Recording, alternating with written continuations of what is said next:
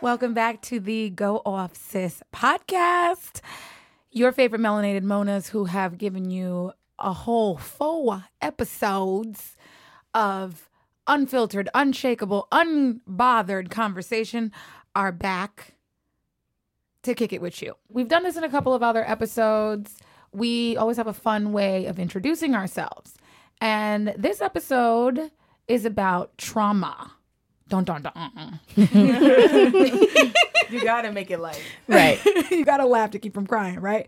So the way we're going to introduce ourselves this time is we are going to talk about traumas that we have worked through or that we're excited to leave behind. And we're going to start with Channing. Hi, guys. I'm Channing Hargrove, and the trauma that I'm leaving behind, but not quite there yet, is poverty-based trauma and operating from a space of lack. Because you got it, sis. I have it. I have it. Abundance, baby. Abundance. The house of abundance. Hello? I'm manifesting. Larice McMillian. My name is Larice McMillian, and one of the traumas that I am currently in the process of letting go of is jealousy in my relationships. It's just no good that can come from it. Raven Baker. That is me. Hey guys, it's Raven. A part of trauma that I'm very excited to leave behind is feeling like my traumas are my narrative, like they're my story. They're not me. I'm not my traumas. There's something that happened to me. Amen. I'm not defined by them. Love that. I love that. Hey guys, I'm Danielle Cadet, and a trauma that I am working through and excited to leave behind is something that I kind of call immigrant trauma and an immigrant mentality. I'm first generation American, and I feel like I've been taught to feel bad for my struggles because my family has always been through something worse. The thing about trauma is I feel like it's kind of one of those buzzwords, right? Like we have a lot of words now that we use relatively often as we become more in touch with ourselves. And I feel like trauma is one of those things. And I think people can define it differently, right? To me, what trauma is a moment, a shift, like you feel a before and after. I was one way and now I'm another. Like an emotional scar. Yes, Exactly. Reese. Exactly. Not all scars are bad, though. No, Right. not all scars are bad, but not all trauma is bad either. I agree. Exactly. And a lot of us have experienced that, especially the fact that like trauma really sticks with you. It sticks to your ribs. It becomes part of you. I think each of us have, trauma that we've dealt with, whether it's intergenerational, whether it's something with family, and that really changes us. That it definitely affects the kind of woman that you become. And I want to dig into that. Go ahead, Raven. Come on. Tell us what you got. I think that I struggle with family breakdowns, right? Like there's a breakdown in communication and suddenly your mom is beefing with your nana beefing with your nephew beefing. Nana stay beefing, Nana y'all. stay beefing. But that made me feel so guilty. And it made me fearful that I was going to lose my family, right? Ooh. And that guilt and that fear, like going from being a person who was free of that and then the after of being someone who is burdened by that, you carry it over into every other facet of your life. So you're constantly moving through everything, feeling guilty for taking up space, feeling guilty for being present, fearing that, because you're here in this space and maybe you don't know if you should be there, that someone will take it away from you. And you don't really realize what that does to your mental stability until you look up one day and you in therapy. I think that a lot of children suffer from the idea that it's their job to fix like a family household or a family dynamic. I was really lucky to grow up with both of my parents in my household. And for that reason, it was really hard to express pain or express the fact that I wasn't okay with the way my household was looking and the way it felt because I had plenty of friends who would die to have a daddy, stay and be around and hang out with them. Granted, my dad definitely struggles with his own issues, but he was around. And so just trying to hold your tongue and keep the peace and saying, well, at least, or, well, I should be lucky, or this, that, and the third, and using those as tools to sweep real problems under the rug as opposed to actually putting a voice to them. I definitely identify with what you're saying in terms of communication. I am finally realizing my family really struggles with apologizing. My family doesn't. That's not a thing that we do. I'm Caribbean, I'm Haitian. first generation American, and what an apology is in my family is like, or the way that just people show love in general is like, do you want some food? Are you hungry? And so there could be a big fight, a big falling out. Like, it's very normal for my grandfather to torch the earth and then bring you a plate. And that's his way of saying, I'm sorry.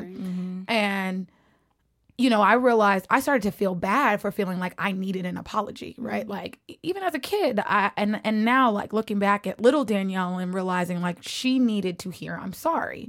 But she was constantly told, like, you need to get over that. Like, you're not going to get that apology. And you're actually kind of sorry for needing a sorry, you know? And I've definitely taken that into my adulthood.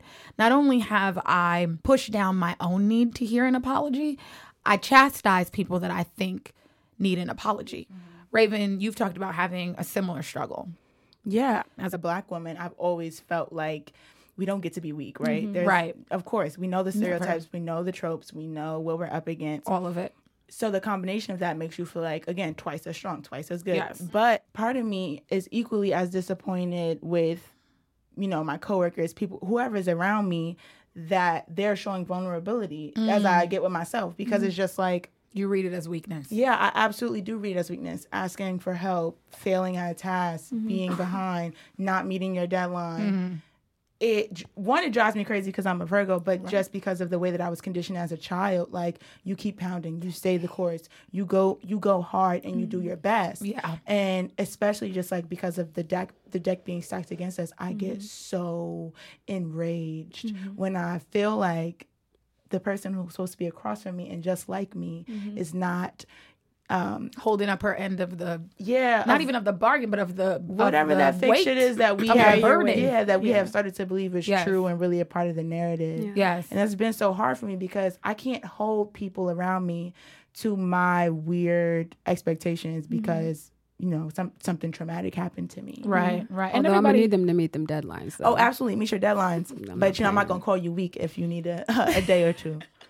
Or One I'll day. try. One day. Not to. but yeah, I mean, that's what I was going to say is it's not even so much about holding up your end of the bargain for Black women as much as it is about holding up your end of the burden, right? Oh, my Like, God. You know, Yes. like, it's like, come on, sis, like, we in here, you gonna make me hold this by myself and you look like me and And I'm barely carrying my own. and you know I'm and you know this I'm shit is barely heavy. carrying my own without me having to say it, Yeah. or you should know, right? There's this expectation that, you know, you should be you should want to hold this burden too. And I almost have to appreciate, especially the Black women who are like, sis, I do not, right? Who have freed themselves from that. And that's certainly something I'm still struggling with. Me Is too. like, Yeah. I'm gonna walk into any room and I'm going to hold that burden. As a Black woman, it's like, I feel like I'm supposed to be doing this, and so I'm gonna do it. Like, and you're right. Like, I shouldn't necessarily be judging any woman, but certainly a woman that looks like me, for not internalizing the same kind of traumas I'm internalizing, you know? And it's even stickier when it's in the workplace because it's like you want to respect the people that you're around. Yes. But it gets tricky when your traumas are wrapped up in your perspective. Yeah, that is so true. Ooh. Thank my therapist for that. That was Thank you, doctor. that's all her work right there. I love your work. Is she a Black woman? She is. Amen. My therapist is Black as well. Same. She's a Black woman, and I've always been very adamant about seeing a Black woman. The other thing that I've struggled with is, again, I've come from a Caribbean family, and this is just in general. This is Caribbean, African American. Therapy in my family, it was like the devil. Like, what are you doing? All you need is Jesus. You need to pray about it. Why are you going to therapy? There was a point in my life where I really struggled with anxiety and depression, and I certainly still struggle with anxiety, but I was definitely depressed at this point in my life, and it was like almost a whisper in my family. It was like, oh, Danielle's going to therapy. And I got really angry at my family for it because it was like, here I am taking agency. You know, it's like me having cancer and not going to the doctor. You know what I mean? Has anyone had like a similar experience? Larice. I think with my family, everyone has very strong opinions about every freaking thing. My parents are not really big fans of therapy. My aunts are not really big fans of therapy. But my grandmother, who is someone who everyone always tells me that we're the same spirit. We're so much alike. She's very in tune with herself. She's very reflective. She's very interested in wellness. When my dad first started drinking really heavy, she told me that she's very blunt too. She was like, y'all are not going to change him. The only thing you can do is go to therapy and find ways to cope. And I was just like, nah, grandma, like he gonna stop, da da da da. And she looked at me and said, your grandfather drank for 20 years. He is now in AA every week. But in order for us to be together still, I had to go to therapy to get myself the tools to deal with this. That's real. I ignored it for a really long time, like a really long time. It's also harder to find a therapist when you're that young. Like at the time I was like oh my God. an So early hard. teenager, preteenish. Yes. And it wasn't until I was sitting alone in my studio apartment at this time in New York for the first year of living here and just trying to deal with a family member back home diagnosed with severe bipolar disorder that was brought on by a very traumatic mental breakdown. I finally broke down and was like, I need help and I cannot carry this by myself. And I remember my grandmother telling me, like, you should go to therapy. You should go to therapy. And it wasn't until something really broke me that I truly went and listened to her. And to this day, my parents still have not looked into it for themselves. I wanna dig into that, like that, you know, and I no judgment against your parents for not looking into it themselves, right? Because that is hard. And Channing, you've shared your struggle with getting to therapy, because I do think we are so much more open, our generation for sure, so much more open about how we talk about therapy, and it's a very normal quote unquote thing to say. My therapist said, or thank my therapist for that. You just said it right there, right? If someone had a therapist counter for me, the many times I say that, like truly, it's like drink every time somebody says my therapist, right? Drink water. So Right. drink She water. rolled her eyes. I did roll my She eyes. wants some wine. but you know, it's almost now become taboo not to go to therapy. Right. So Channing, talk to us a little bit about that and your struggle to find a therapist or even trust a therapist at all. So it's hard for me to trust the therapist, one, because the therapist that my brother used, the relationship that the therapist had with my dad was not, I feel like, ethical. And so my brother never really felt comfortable like disclosing to a therapist. But also I feel like my dad, and he's a Virgo, would be like, I mean, I don't know. Like he, I don't want to say he was demeaning the therapist, but I feel like he thought he was smarter than this person. And so I think, Just like a black man. hello? Oh my God. And I think that I just was like, well, you know, maybe that's not for me, or I don't trust a therapist. But then, you know, in New York, everyone has a therapist, and it's almost seen, there's like a little bit of shame that I used to feel when I'm like, I'm not in therapy. I've been on therapist dates, but I feel like the way that I've dated a therapist is not unlike the way that I would like date romantically. I love that you call it dates. I love it. We had the dates and we've done the phone calls and the first in-persons or whatever. And I'm like, I'm not wowed by this person. I don't feel comfortable with them. My spirit's not aligning. I don't know what it is. There's a block here. And so it never would progress. And so like, I think I've learned to lean on myself a little bit more. Like I journal, I write my prayers. I like have learned to internalize, but also like learn to listen for my spirit and like my intuition. Right. Yeah, I love that. I love the fact that we're calling, like, I just think a lot of the language we're using, this person's not going to be perfect. It's almost the same way you have to look at your partner. Therapy is not going to complete you or fulfill you, but doing the work is really, it's on you. I think one thing in the same way in dating that can be difficult is like actually opening up to your therapist, like being open and honest with your therapist. Larice, can you talk to us a little bit about that? It's really funny because I also have a black woman as my therapist. And I immediately felt comfortable with her just because she looked like she could be my auntie. She got braids and everything too, y'all. Oh, I love that. Hey, Dr. Kira. But for some reason, it was a lot easier for me to talk to her about like family trauma as opposed to personal or current trauma. Ooh. And it's this weird thing because a therapist's job is literally to give you objective, unjudged advice. Yeah. But I'm still protecting my personal character and slandering my daddy. Like, I don't know why. That's real. But like I genuinely was like, yeah, like this man Reed DeField. Like, I mean, I love my dad. Me and my dad are like homies, but you know what I mean. Mm-hmm. But like letting that out the bag. But then when she's talking about like, oh, like, well, but what about you?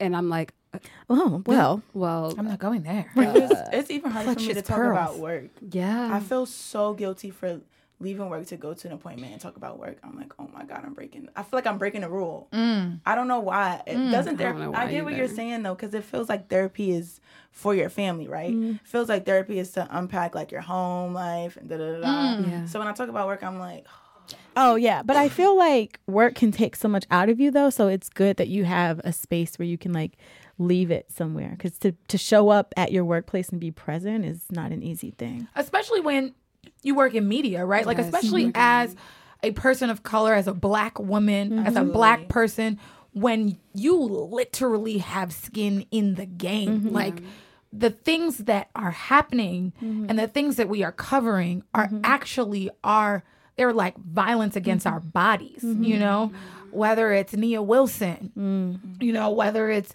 Trayvon Martin, whether it's a lot of these stories, you know, the Philando Castile story obviously was so sad, but like his girlfriend just being like right there watching this whole thing, documenting this whole thing as a black woman, it hits so hard. And I think as a member of the media, covering the media, work can be traumatic.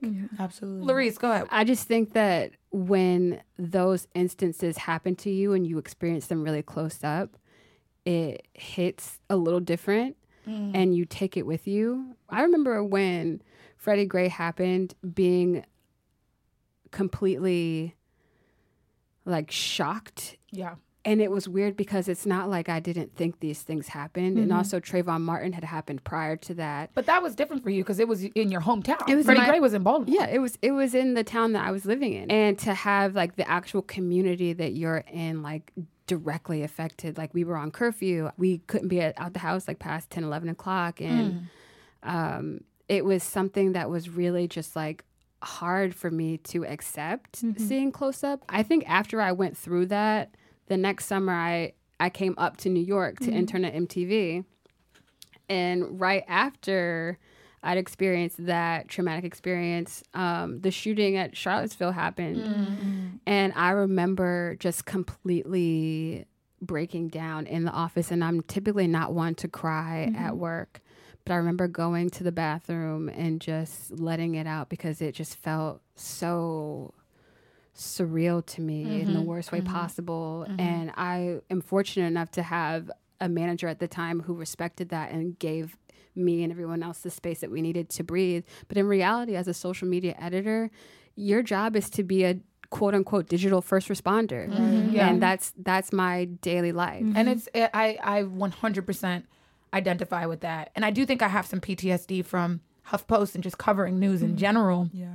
I think that I took from that I just couldn't expose myself to, I refuse to desensitize myself to Black pain. And I will admit that I oftentimes feel badly about it. Like I feel there are times when a lot of people are like, did you see that video? Did you see this such and such? Did you see that? I'm not Like my watching it. fiance is, and he does this for opposite reasons, right? Like he wants to be upset. He never wants to not be angry about Black suffering. And so he takes the opposite. Like he watches everything. But I've shut myself down from it because I'm like, I cannot desensitize myself Right. to seeing people that look like me in pain. It's why I struggle to watch When They See Us I haven't seen on it yet. Netflix. haven't watched it. It's I have a really hard time because I felt like I had to do it and I didn't have any autonomy and I didn't have any choice over whether or not I did it.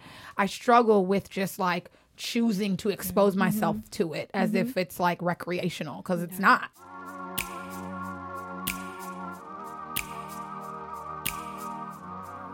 So we have gotten to the Don't At Me segment, and this week's Don't At Me is going to be courtesy of our own Larice McMillian. When it comes to trauma and emotional well-being, everyone's needs will always be different. If you're someone who needs to address something and never talk about it again, do that. If you're someone who feels passionately about continuing controversial discussions, you should also be able to express yourself. The bottom line is you have to address trauma. You can't just sweep shit under the rug and expect problems or wins to go unsolved or uncelebrated. Okay, I've said my piece. Don't at me.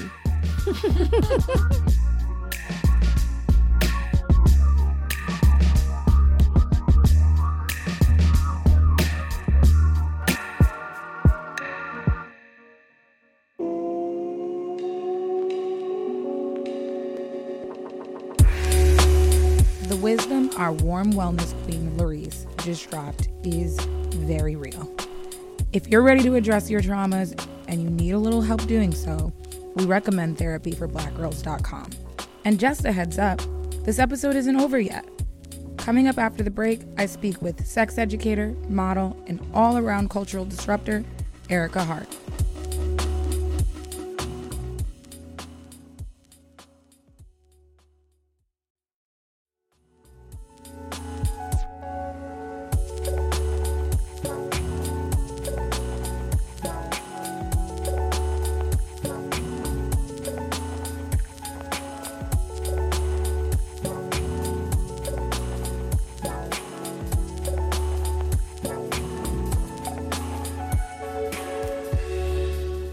Hello, everyone. I am very excited because I have the honor today of speaking with the one and only Erica Hart. Hi, Erica. Hi. How are you? Thank you so much for being here. Thanks for having me.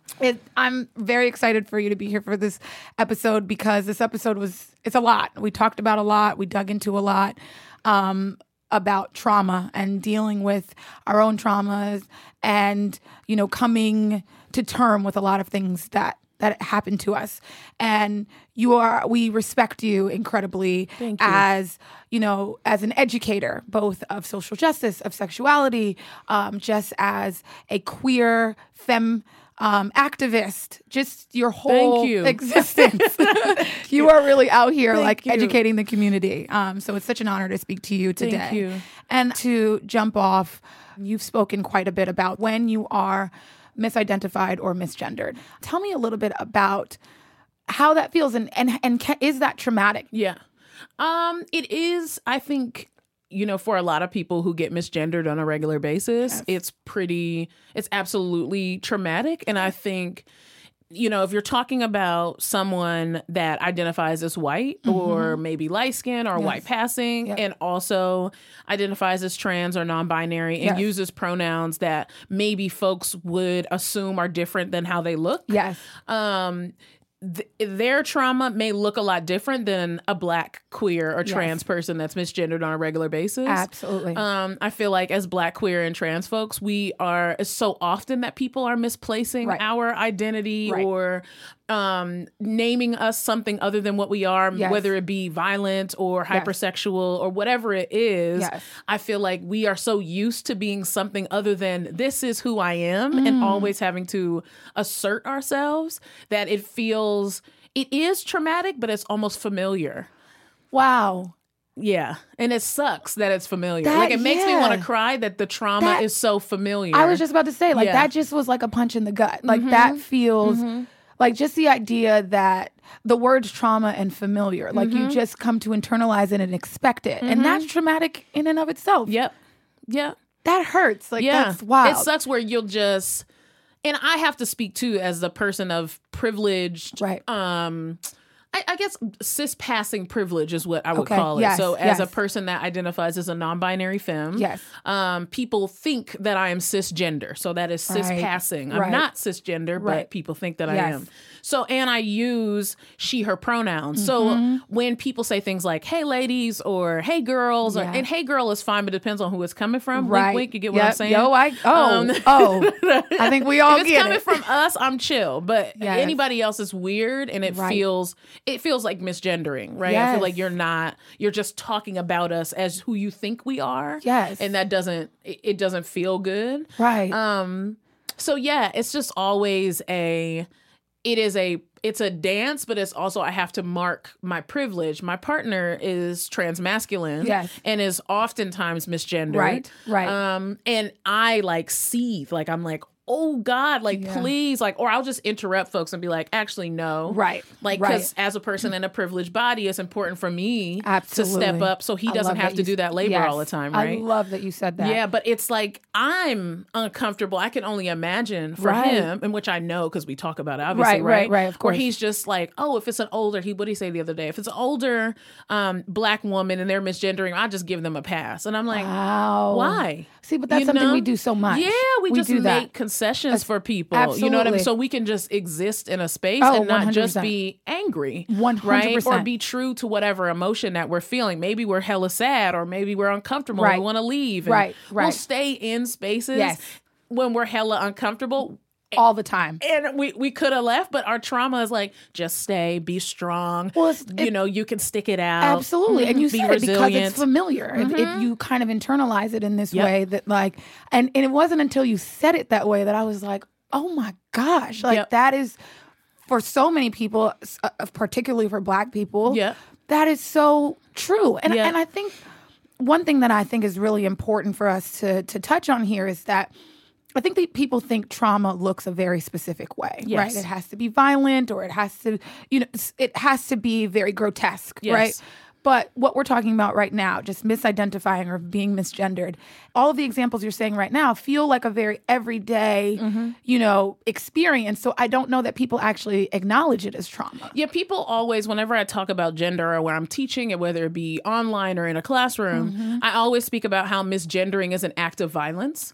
And people will always contest with that, where they're like, it's not violent because I didn't punch them in the face. But I'm like, if it feels like a punch in the face, how do you, as the person that's misgendering, get to say what's violent or not, right? Yes. And I do think we have to kind of expand our definition of what is violence, because we live in such a violent society where we're oftentimes seeing physical violence. We don't talk about spiritual violence. We don't talk about, emotional violence. We don't talk about those things, but it's very important to consider that if you're being called outside of your name all the time, it's violent. Yeah. You're going to, and when you misgender someone and you have to correct them, if anybody else is listening that wants to harm someone for, saying like, oh, I actually don't identify that way or I don't want to be called that way, then you just put that person in harm's way. Wow. Right? So it is an act of violence. And I think people really need to start seeing it that way and, be less concerned about how they feel because they just misgendered someone. Right. And consider how the person that was misgendered feels. Absolutely. Yeah. Absolutely. Yeah. And there's then trauma that comes with not acknowledging it as violence, right? Yes. Like it's just trauma on top of trauma. Yes, and having to prove that things are violent, which is what Black folks have to do all the time, right? Yes. It's like, yes, actually you did hurt my feelings. Like, don't say things like that. Oh, you didn't speak to me when I walked in the room. That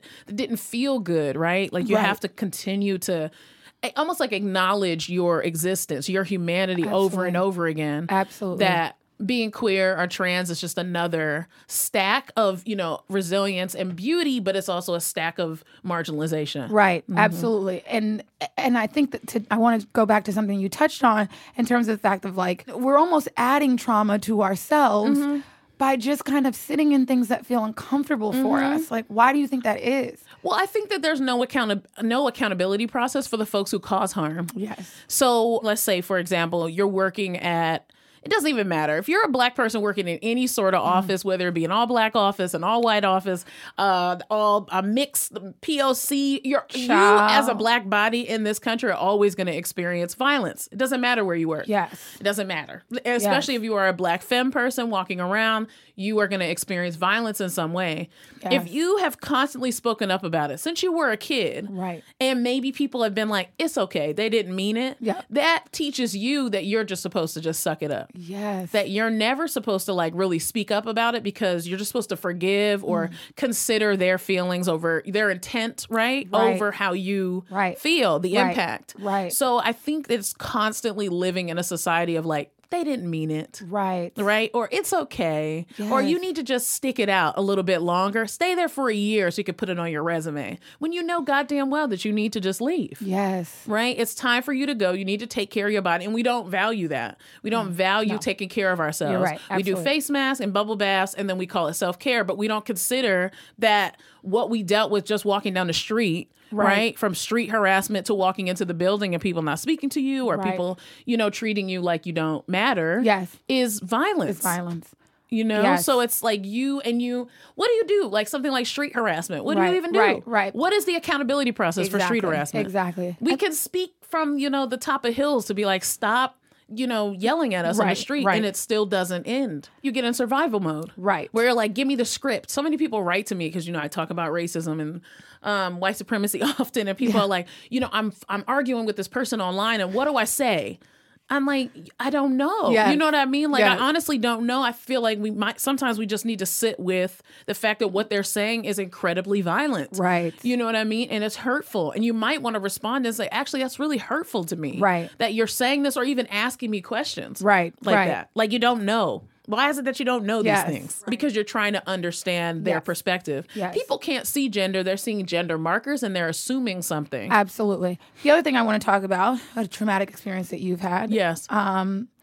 You are a breast cancer survivor. Yes. Tell me about your journey, your Yeah. experience. Yeah. I know that you've shared quite publicly. You were diagnosed at 28, correct? Yes. So I was diagnosed at 28. I did a self-exam in the shower, and then I went to the doctor because I felt something unusual.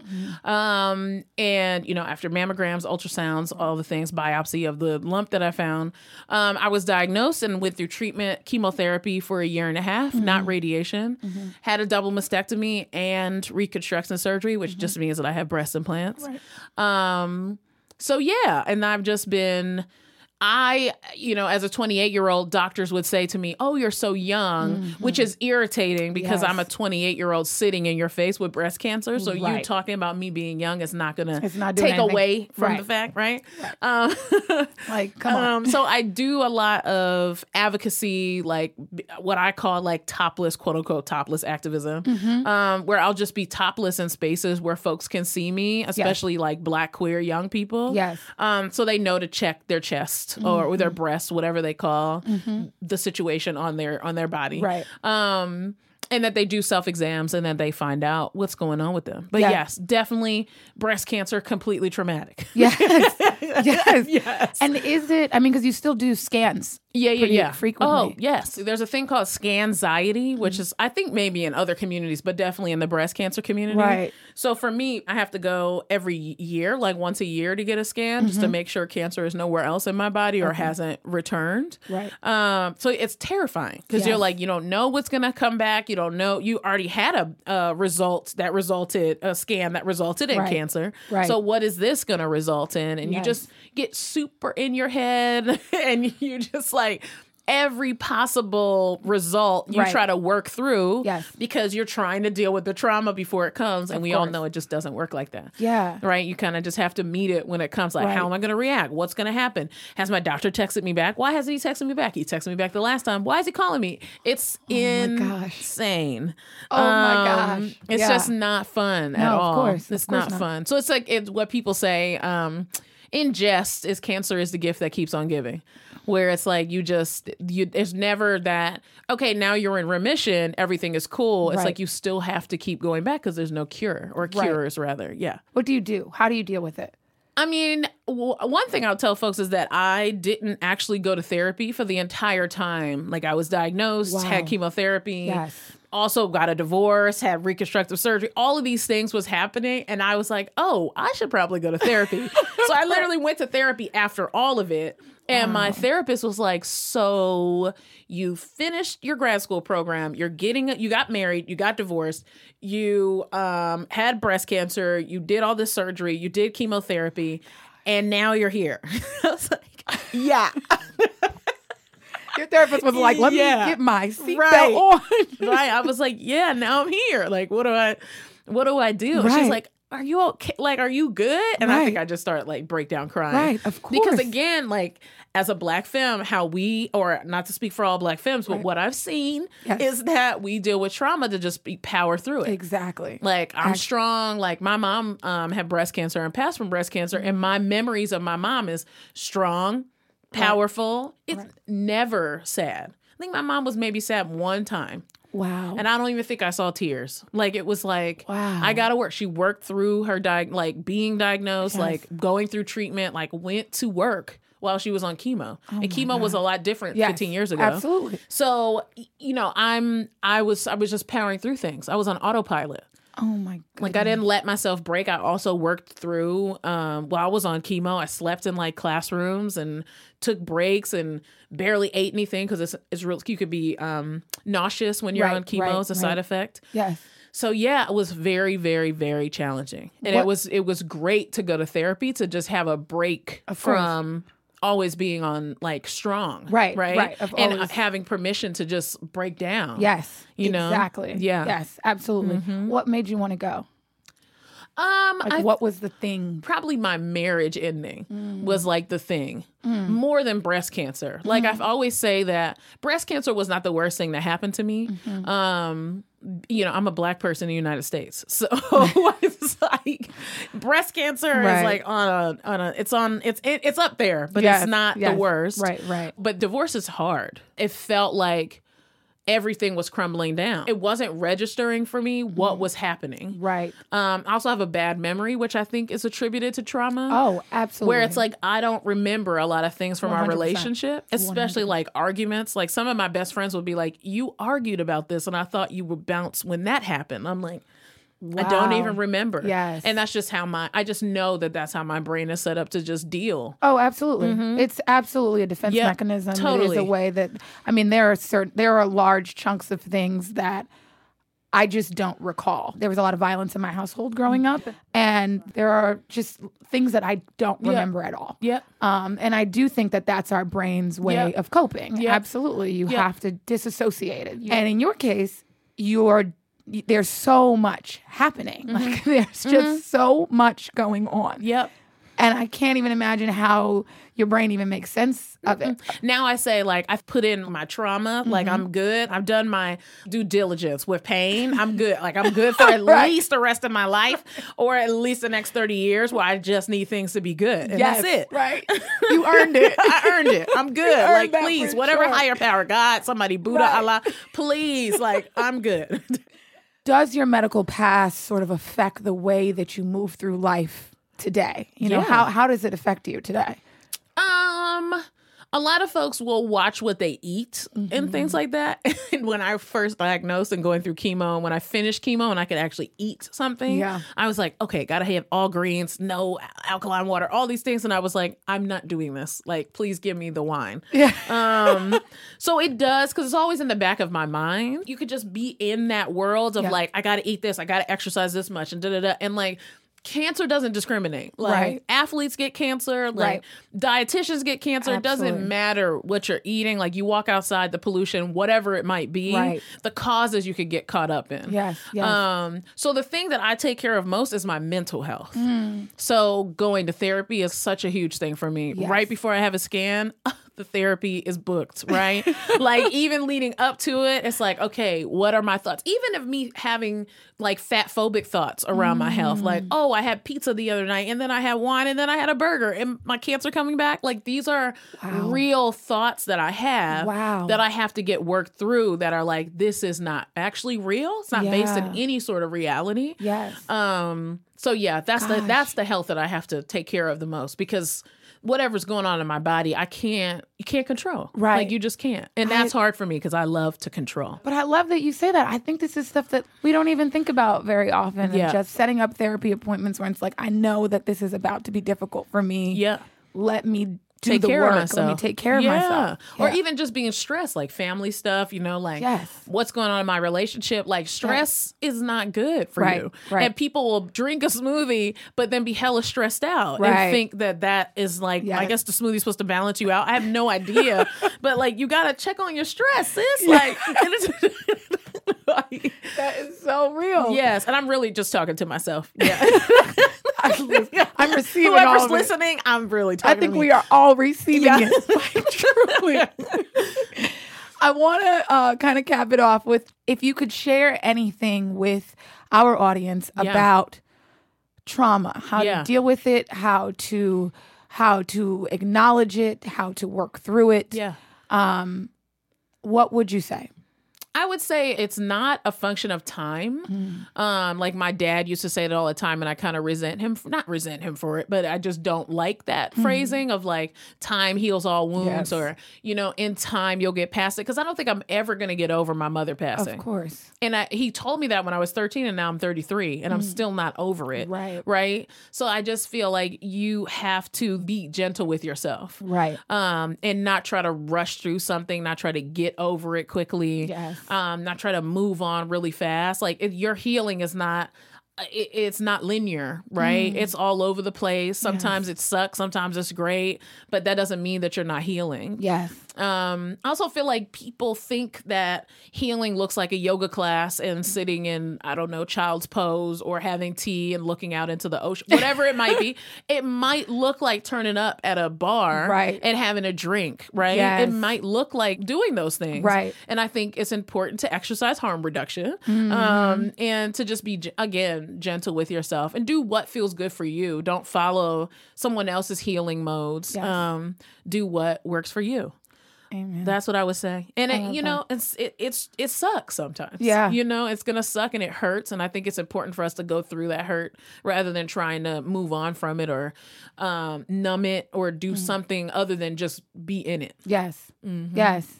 Amen. I hope y'all were taking notes.